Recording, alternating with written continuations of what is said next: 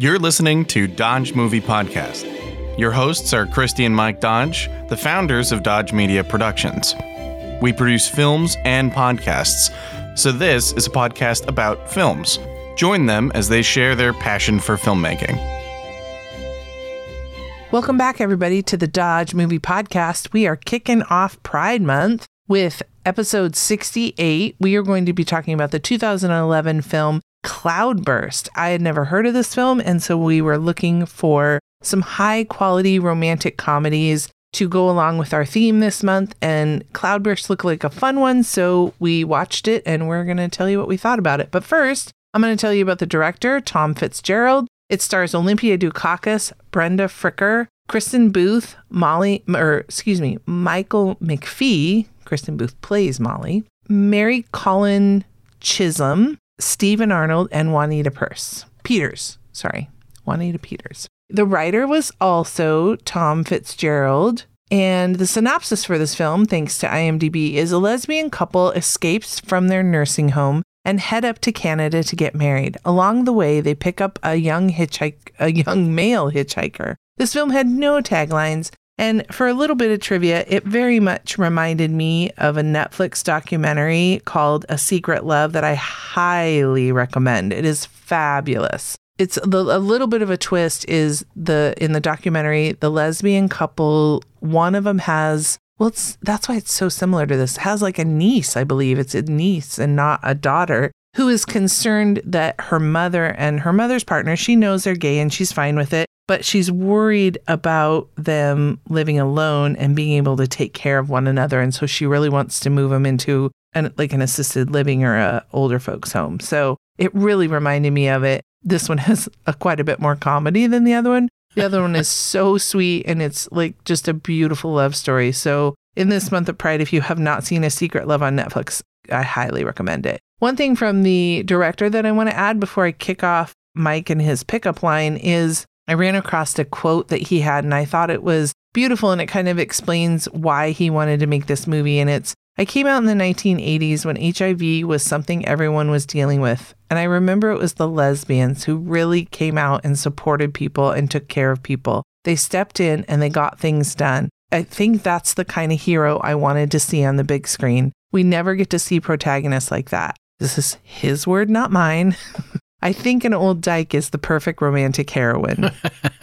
So yeah, maybe he got a pass for that one. Yeah, I hope I did too. All right, Mike, kick us off with the pickup line of this movie, Cloudburst. They had tequila again, finally. And what's going on in this scene when that is spoken? Well, we're introduced to Stella coming into the house with her bottle of tequila, and we see her interacting with Dot. And fairly early on, even if we hadn't read the synopsis of the film, we can see that they're in a relationship. Mm-hmm. And is it right after that that Stella is Olympia Dukakis' character, and Brenda Fricker, who we remember from So I Married an Axe Murderer, she played Mike Myers' mother. She takes her outside. Is that right after the scene that you're talking about, or does that happen? I thought it happened pretty early. Yeah, I thought perhaps she does, but fairly early on they have an incident which probably goes in the couldn't be made today category, where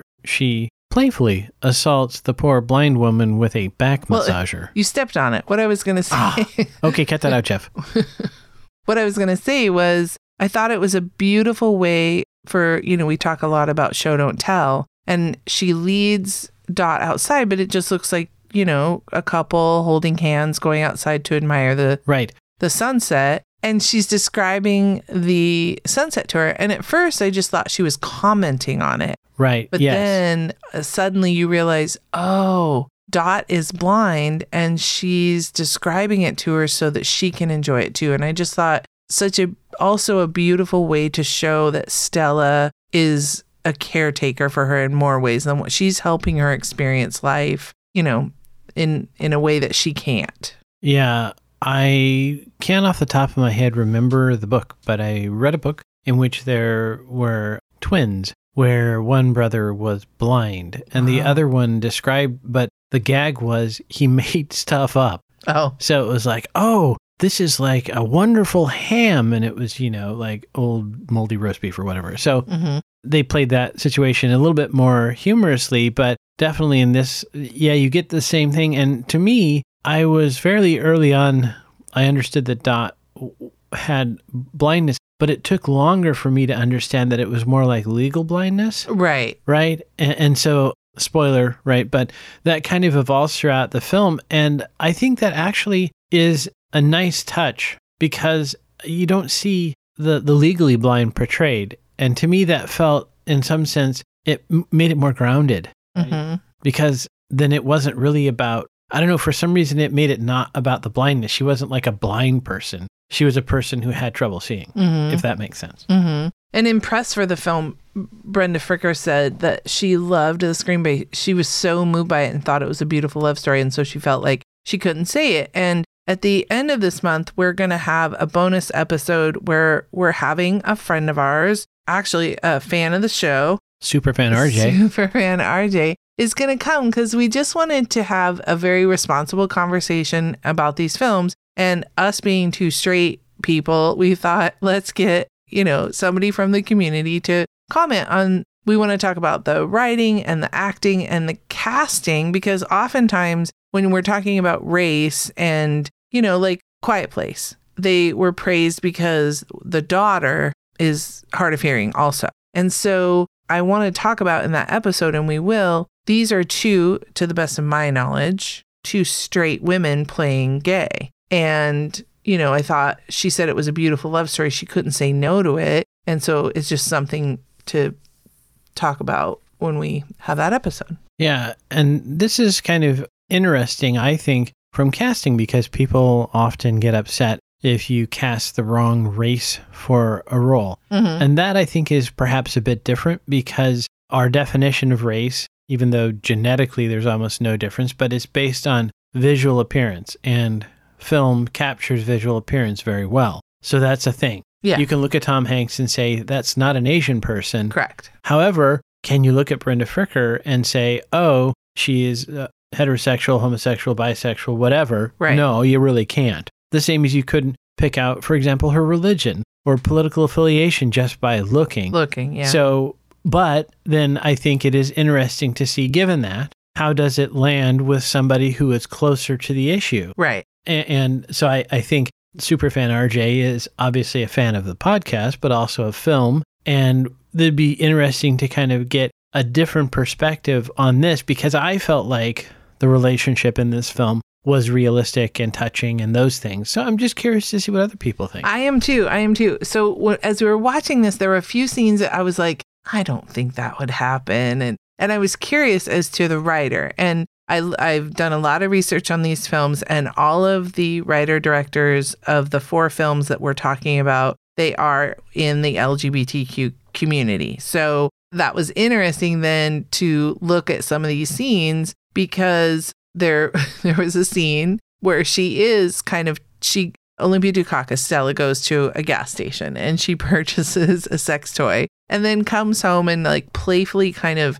tickles her. And it's almost like taking advantage of her not being able to see it. Right. And so she can only feel it. And I thought, really? I mean, okay, Dot's an older woman, but I don't think this is her first experience with a vibrator. And so I was just like, it didn't ring true. So I'm... Right. And then in retrospect, as you mentioned that, thinking back, now that I know that she's legally blind, but she still can see light and dark in some shapes, does that make sense? And I'll be honest that if I didn't know that the director was part of that community, I would think it was written by a straight guy who thought dildo humor was funny. Exactly. Yeah. That's how it played off to me. Yeah. And so, well, now we've got to get a lesbian to weigh in on the topic. Yeah, right. And a blind one if we can find her. Right. So, and on directing Olympia Dukakis, I thought this little tidbit was fun. The director said she's very foul-mouthed. It's very blue. If you do not like blue language, then maybe skip Cloudburst, but I didn't find it objectionable. She said she did express hesitancy to say all of the coarse language that I wrote, meaning that this is from the director's point of view, He said, but she's a professional, and she said that the script is her Bible and the director is her God, and so she would do it. But actually, I only wrote about half of the coarse language in the script. And once given permission to curse on film, he couldn't stop her. And I enjoyed that little tidbit of trivia. Yeah, there's a great line in there where Stella is in a car with a fairly conservative Canadian fella. Mm-hmm. And she keeps using the C word that is not allowed in the U.S., but very common in Britain. Yeah.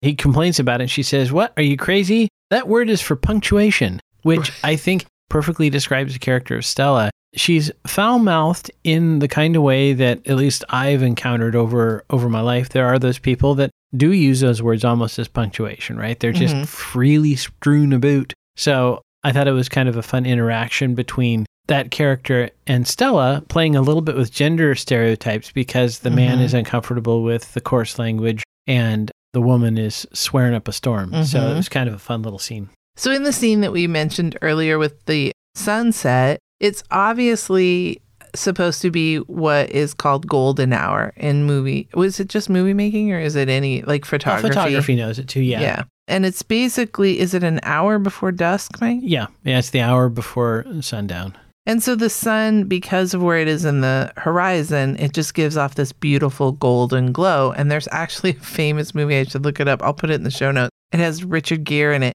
And the director wanted that light so bad that that's the only time they filmed. And it took them like 30 days. That seems low, but it was insane. I can't even imagine. Yeah.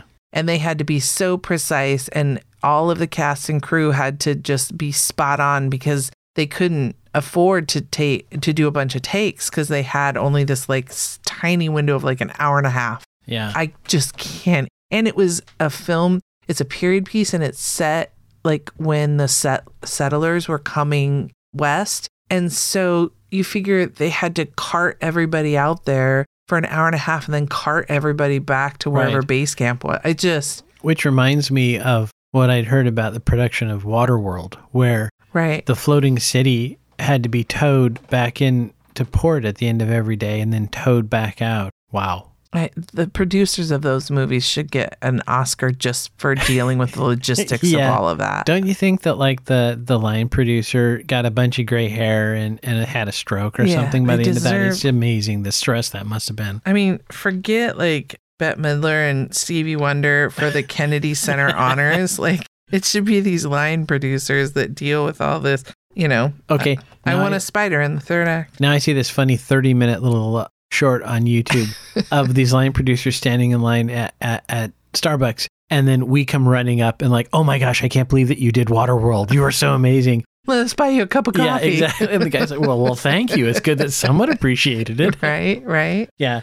So anyway, we get back to this golden hour shot. It's at 2 minutes. Oh, maybe it would. Oh, yeah, it was at 2 minutes, 57 seconds. So it was very early in the film. And there was another one at the end that I'm sure was shot at the same time. Yeah. And this is one of our pauses because, I've worked with a handful of directors that will say, oh, we'll fix it in post. And they just kind of hand wave away, kind of getting something right. And to me, this was an example of you should have waited till golden hour and just shot this one in real life, because I don't think that was golden hour. It looks fake. Oh, I am positive it's not. And if you recall, at another point during the film, I said, oh, this is when they shot that other one and they just put yellow tint on it in post. And the thing is, it doesn't look right. It doesn't ring true. Yeah, exactly. It's because literally it looks like you just took a yellow marker and scribbled over the entire screen, and there's something that just doesn't look quite right. Mm-hmm. And that is, I agree with you, that was key to that dialogue.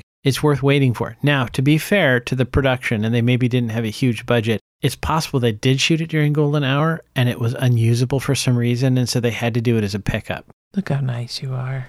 Well, I'm just thinking as a director. Yeah, I'm familiar with like, it's possible that that wasn't their first choice. That was their only choice. Yeah, no, those things happen, and so you just have to do what you can. But even, I think it's just good for us, even as indie filmmakers, which this one I think almost could probably fall in that indie category. We'll go over the numbers later, but I mean, it does have two pretty big stars. It's based on a play that had been done earlier, but those are the only kind of two notable stars in the film. So I believe this would probably fall on that indie budget. I just think that, do what you can to get it as close to it. Like, I'm always the one that if a door is going to close, let's not get a door sound effect. Let's record the door closing, because you're not ever going to get anything that sounds as authentic as the actual door in the film, in the room, with the people in it. It's just... absolutely 100% agree with you. And I just want this noted. So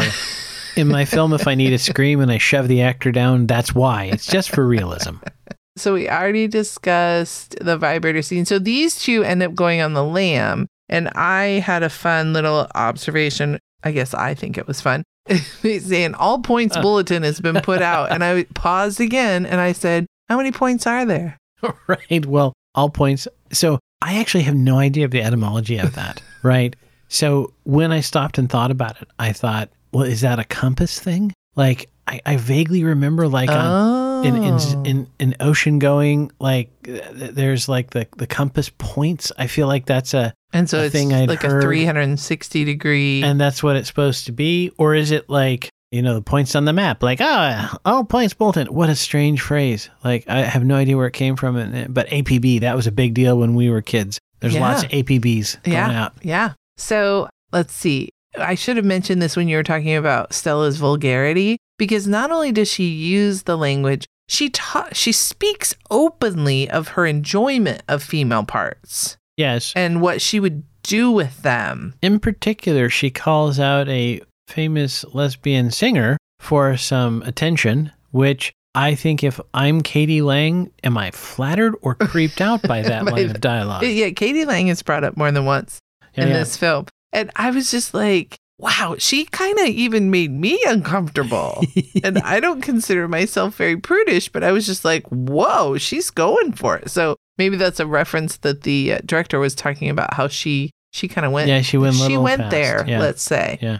She went like fully into it. I admire that commitment to the character. I did notice you were talking about her being not legally blind. The scene, well, first of all, what I was going to say is they split up the party, which Mike has a really good philosophy in life. Never split the party. Learned that from D&D. Never split the party. Never split the party. So it made us a little bit nervous because at one point they have to split up and Stella ends up walking alongside of the road while the gentleman, I believe... Prentice is his name. Prentice, yes. While Prentice takes Dot into town, and then he has to leave Dot in town, which, you leave a blind woman in just a foreign town. I don't know if she had like a wallet or no. This was nobody had a cell phone, I don't believe, even though this could have been modern day. Yeah. Oh, it definitely was contemporary. No one had a cell phone. He left her in a rocking chair, if that helps. In front of like an antique store. Yeah. So when they came back and Dot's walking towards the car because like the window's down and they're like, come here. Did you notice Stella tapping on the door? She was kind of almost like, and I've seen this in different other documentaries, almost a form of like echolocation or just following the sound. That's how Dot could find her and know where to walk to. Right. I call that indexing, and I asked a usability engineer, and if there is a well-known term for it, I don't remember what that is, but I call that indexing, where you reach out to kind of, find your way in the environment around you. And obviously people who are sighted tend to do it more when it's like dark, but that makes some sense. One thing that I thought was really interesting, a little bit later after they've gotten into Canada, right? Mm-hmm. Prentice does like a dance by the side of the road. Right. And at first it was out of focus and I'm like, oh, what's the director doing? Like I had a moment where I was confused, then I realized, oh no, he's showing us what Dot sees, how she sees that dance because of her legal blindness.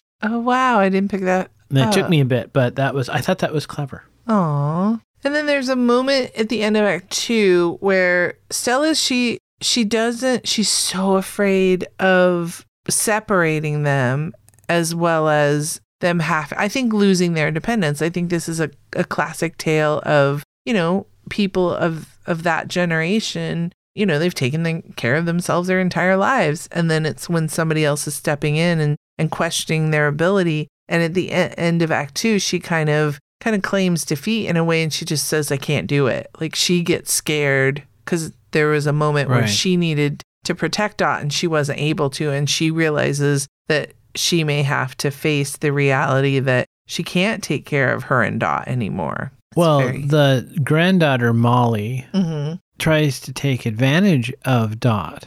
Mm-hmm. So I think that, to me, explains some of Stella's paranoia because, again, as women of that era, you didn't have any legal recourse if you're the person who should be your spouse, who's not legally. Their granddaughter could come swoop in and take everything and make these decisions for someone that you care about and that you know better than the granddaughter. And that's kind of what happens in the documentary. So I bet the play was written before marriage was legal in the United States, because in this film, they're headed up to Canada where gay marriage is legal. And so they want to go up there so that they can be married so that people can't break them up, meaning the granddaughter. So that's the impetus of them going on a road trip, which makes for a great movie. Yes. I like what the granddaughter had to say. I believe it was near the end or close to it. And she says, "You guys aren't exactly Ellen and Portia." I thought that was a good line. That is a good line. I did write down that the dialogue seemed confusing at times. I think we were both kind of like, wait, what's going on? Right. A couple times. I think by the end of the film, we understood it. Yeah. So it's just it was a slow burn maybe. Yep. I loved I don't know if we actually paused or we just made a comment, but there's a point about 2/3 in and Prentice is doing handstand. Stella has parked the truck on the dock and her and Dot are talking. And in the background, Prentice is doing handstands and he's kind of like walking around. Very much reminded me, for anybody who's listening that went to grade school with me, we used to have handstand competitions. And let's see, Marty Michelson, Bodum Yum, and I can't remember, there was the Holloway twins were pretty good at it too. They would go like 3 minutes and they would walk around like Prentice was doing on their hands. It's impressive when an adult can do it because of the physics, right? When a 40-pound 6-year-old does it, it's neat, but it's not the same as an adult male. And I think you were right that this may not have been in the original script. And once the director found out that the actor could do a handstand, he's like, we got to put that in the film. I guarantee you in between takes, the actor did it. And people were impressed that he was able to do it. And he was like, oh, we got to put that in the movie. I just realized, though, the poor actor, because he had to do it on like a wooden dock that often has like shards of wood. Yeah, that's pretty impressive. Maybe some PA was out there with a block of sandpaper. Sandpaper. Yeah, get him the hookup. My classmates got to do it in the gym. Right. Well, but he's a paid actor. Their commitment is legendary. So one thing that we noticed under the costumes category is the border officer had quite the oversized bulletproof vest. And once again, this probably calls to an indie film where it was either somebody borrowed somebody's bulletproof vest, right, or they found like a really cheap one online, or maybe one size fits all. Yeah, it just looked. It was cause for comedy right there. So this isn't costuming, but I talk about it in the same category: hair and makeup. Really great credit to the makeup artist for the bruises on Dot's arm. Those look realistic bruises. So I hope it was that, and it wasn't method where the director, jabbed her a bunch of times. Yeah. I'm pretty sure it was makeup. I did note that we got some Katie Lang songs, so we got that approved. I enjoyed the fiddle music, and I'm listening to music more because I tend to not use it as much in my films, but because it feels too manipulative and a little saccharine or a little I can exploitive, but I hear it and it works, so I've got to learn how to embrace it. This is like when I was reading an article said, don't use a montage because it comes across as cliched and corny. And I think, as all of you know, I'm a big fan of the montage, and I don't think it always comes across as corny, but I see where you're going with the music, right? We kind of make a joke about that, like, oh, sad oboe music now, or, oh, the strings are going to swell, So there is that line, right, where you could go too far and it does become kind of a caricature. Right. Was there any head trauma in this film? I have no note of head trauma. Dot did fall out of the bed when they were having the back massager fight, but she didn't hit her head. She just sprained her wrist. Right. And then I believe we got a smoochie. Smoochy. I have a couple smooches. The first one is at 1 minute 51, Stella comes home with a tequila, and she gives Dot a kiss that is, it's not immediately obvious that it's romantic. It's just a peck. And, you know, depending on different cultures, some people might, you know, do that peck. Right. Then Stella and Dot kiss in the rainstorm in Nova Scotia at 45:39. And then at the end, Stella and Dot during the marriage in the pickup at 1 hour 25 and 19 seconds. Oh, sweet. And this whole movie was almost a road movie, so we've got to have a driving review. Oh, yeah. Well, a couple of things. So first of all... That pickup was almost like a set, pretty much. Yeah, I was going to say, I may have talked about this before, but I'll talk about it a little bit more. Kind of like with costumes, done well, the vehicle choice communicates something about the character. So the red Ford Ranger pickup, if you're paying close attention, it looks like it's an at-home paint job because on the gate of the pickup, the Ford lettering is the same red color as is the bumper. And so what that tells us is that they don't have a lot of money and that Stella is rough and ready. So if we didn't know already that she was perhaps the kind of woman that liked comfortable shoes, that we get that. It communicates who she is. And then the granddaughter, Molly, drives a silver Toyota Corolla, which is about the most bland vanilla vehicle you can get, showing that she is so white bread, so vanilla, that it sets up that she's going to have problems with the couple. Now, I will say, folks, do not drive a motor vehicle after consuming a full bottle of tequila. I don't believe Stella should be doing that. And I will also mention that if you're in a vehicle and you're being chased by an angry naked man, don't just drive in a circle, drive faster away from the angry naked man. That's my free advice. It did make for a funny scene. It did. There is a fair amount of twig and berries in this film. Yes, for a movie about two lesbians, you're absolutely correct. And it's so funny because I thought it would be Prentice, but it was not. I thought it would be too, especially because he comes across when they first meet him as a bit of a hustler. But it was not. It turns out that person is a stuntman. And I believe that the scene where he's chasing them and then jumps onto the truck is why they had a stuntman do it. Yes, I think you're right. Shall we do the numbers? Let's go to the numbers. Okay.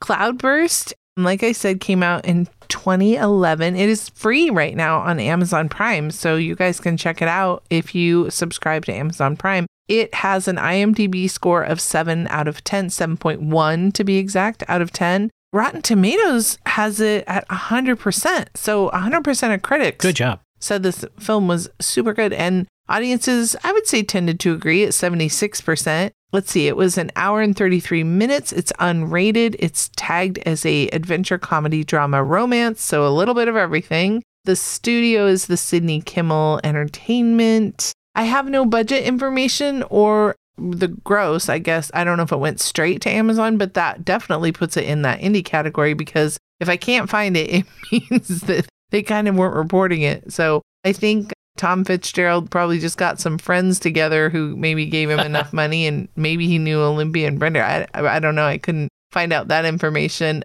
The filming locations are all around Nova Scotia, Canada, Halifax, Bloomington, Grand Prix, Londonderry, Hantsport, and Lower Prospect, Nova Scotia. It won 29 film festivals. So there were so many, I couldn't even list them all. But if you go to IMDb, you can look that up. So it did quite well. People enjoyed this film. And I would say I did too. It was fun. It was a fun film. Fair warning, there are some feels at the end. There are, some pretty deep feels. So you said that you had a parting last shot that you would like to share. So I've made my theory fairly well known on this podcast that the opening line can establish what we're here to talk about. And in some cases, there is a good parting shot, which is the final line actually bears on the question as well. And in this case, Stella says, best bleep day of my life. And I think that kind of tells us, as the viewer, helps us deal with the feels at the end of the film. Because it's the type of day that one would say it's the worst day of their life. Right. And she says to hold on to the good days to Prentice. And this was the best bleeping day of her life. Yeah. So it was sweet. It was very sweet. All right, everybody. That's our first film to kick off our Pride Month. Join us next week when we talk about Love, Simon. It is also available on Amazon Prime, so if you have that subscription, you can watch it for free also. So enjoy, everybody, and never forget, Dodges never stop, and neither do the movies. Thanks for listening to Dodge Movie Podcast with Christy and Mike Dodge of Dodge Media Productions. To find out more about this podcast and what we do, go to dodgemediaproductions.com. Subscribe, share, leave a comment, and tell us what we should watch next. Dodges never stop, and neither do the movies.